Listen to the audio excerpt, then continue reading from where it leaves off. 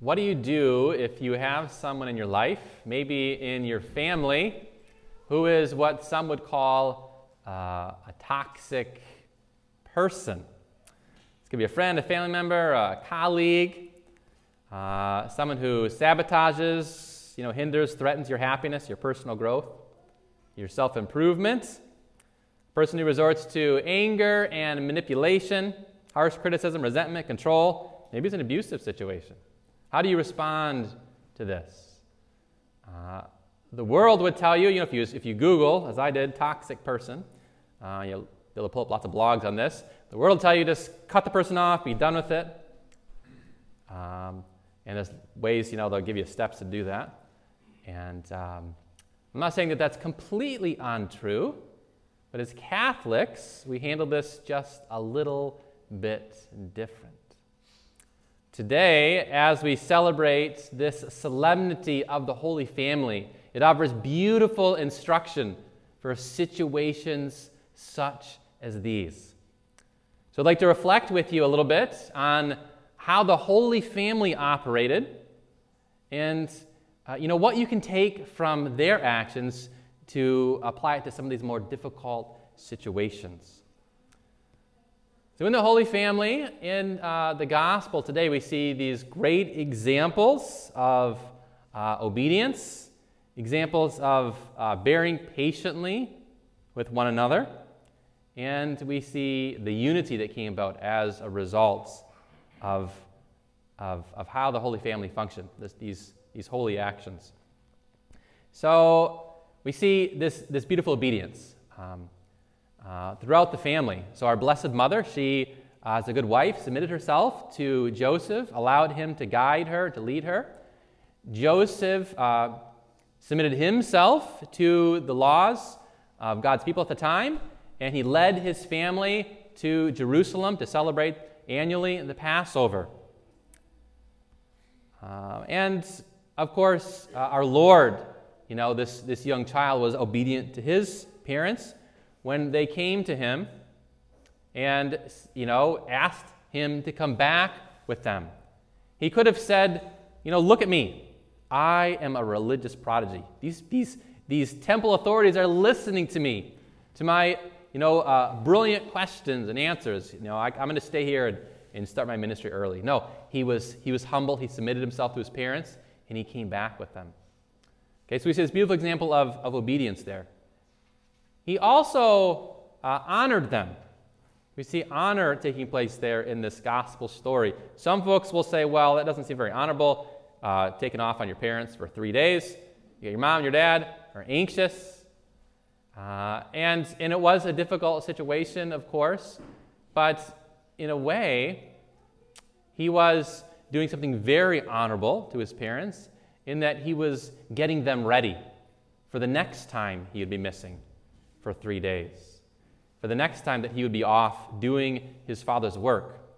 So when our Lord was crucified, when he was in the grave for 3 days, we don't know that Joseph is still around, but his mother was, and she had been prepared by this earlier 3 days, this way of honoring her and caring for her, although it was difficult at the time.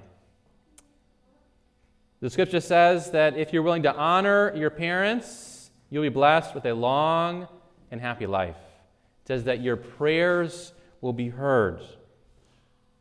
It's very easy to get into the bad habit of complaining about your parents. Maybe complaining about your husband's parents or your wife's parents. But I think that's something we need to be very careful with if we're fulfilling this commandment to honor parents. Our Lord was pretty poignant in what he said. He quoted, so Matthew 15:4, he quoted the old law. He said, "For God commanded, honor your father and your mother, and he who speaks evil of father or mother, let him surely die." That was the penalty for dishonoring your parents under the old law. And our Lord upheld that being very careful how you speak about parents is important. Pope Francis recently talked about this in one of his audiences. He says, among us there's this habit of saying awful things, also bad language. He says, please never, never insults other people's parents. Never, never insult the mother, never insult the father, never, never. I think he never wants you to do this. So, and then he pushes things even a little further. He wanted all the people there in his audience to make like a commitment right then and there. He says, take up this interior decision today. Henceforth, I will never insult someone's mother or father. They gave him life. They gave her life. They must not be insulted. So being very careful how we speak about our parents, how we speak about other people's parents. We have this debt of gratitude to fulfill. This is what honoring parents are all about. The Catechism puts this well. It says, as much as they can, children must give to their parents material and moral support in old age, in times of illness, loneliness, or distress. Caring for parents, both emotionally and physically, the church teaches. And then we heard from Sirach today, in our first reading, beautiful reading. Whoever forsakes his father is like a blasphemer, and whoever angers his mother is cursed by the Lord.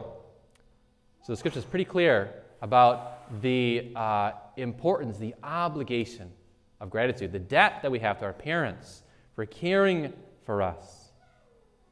However, it's not just children who are called to honor their parents. This Solemnity of the Holy Family also reminds us of the obligation of parents to bear patiently with their children.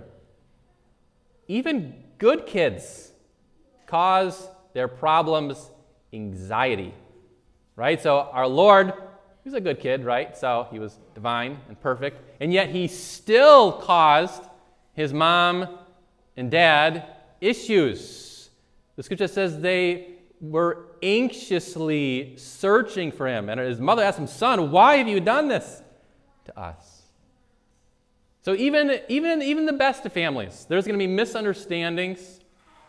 They thought he was with relatives, and he wasn't, and he was 12, and 12-year-olds like to have a little freedom and do things, right? So even in the best of families, there's going to be misunderstandings that take place.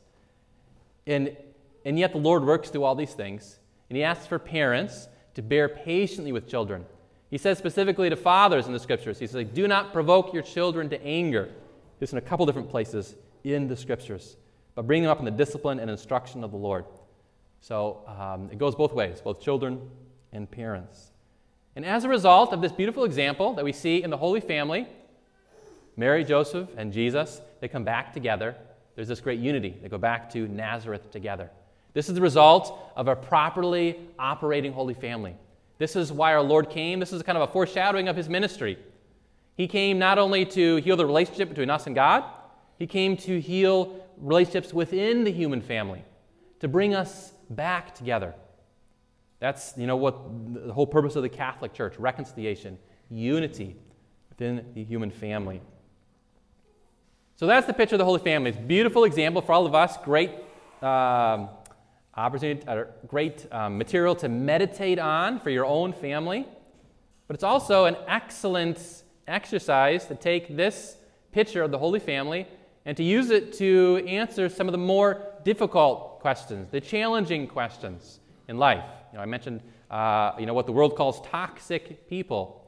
How do you respond to them? Maybe, you might say, well, my parents were not honorable people.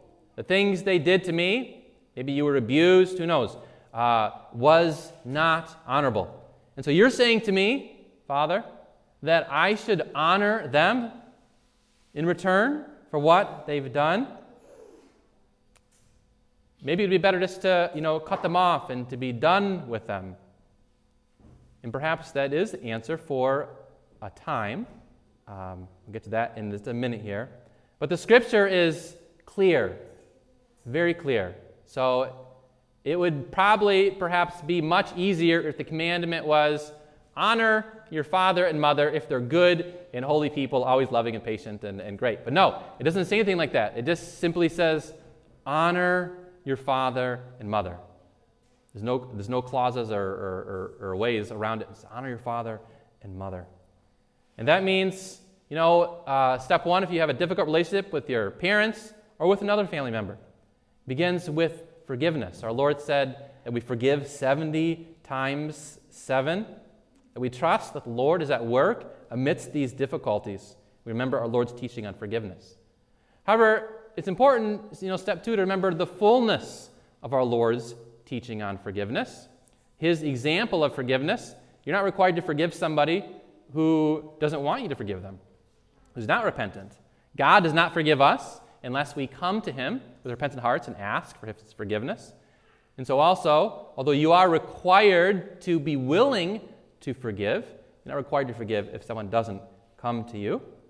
There's also the teaching about what forgiveness means. So a few weeks ago, I talked about the 2 consequences of sin, one being the eternal consequence. If God forgives you, you're no longer separated for all eternity from him. But also then there's the temporary consequence. There's still issues and things you got to work through. The same, and God doesn't remove those temporary consequences of sin. So the same goes when you forgive somebody. Say you have in your life someone who has a bad addiction, a damaging addiction. You can say to that person, I forgive you, meaning I'm willing to talk to you, to be in relationship with you. However, there's still some issues, some temporary things, some damages that you need to repair, to work through. That's the example that our Lord gave when he talks about what forgiveness means. In Matthew 18, he talked about boundaries. He said, if someone sins against you, you should go to your brother, talk to him, try to win him over. If that doesn't work, bring someone else with you, a witness. If that still doesn't work, go to the church, go to your priest. And then treat him like a Gentile or a tax collector. So there is perhaps some separation there for a time, with the ultimate hope, with the ultimate goal that this perhaps period of separation is going to be ultimately for good, for reconciliation. This is what we learn from the Holy Family, we learn from our Lord. The purpose of all these things is that this is but to be a temporary thing. Okay, we want to work toward healing. If you have somebody in your family who is perhaps a black sheep, someone who the rest of the family has ousted, I would offer to you that it's your responsibility as a good Catholic to reach out and to work toward reconciliation.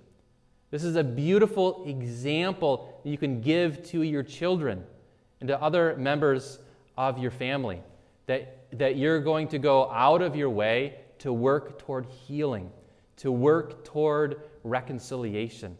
That person probably is very badly hurt people, hurt others. Those are the ones that are more in need of love than anyone.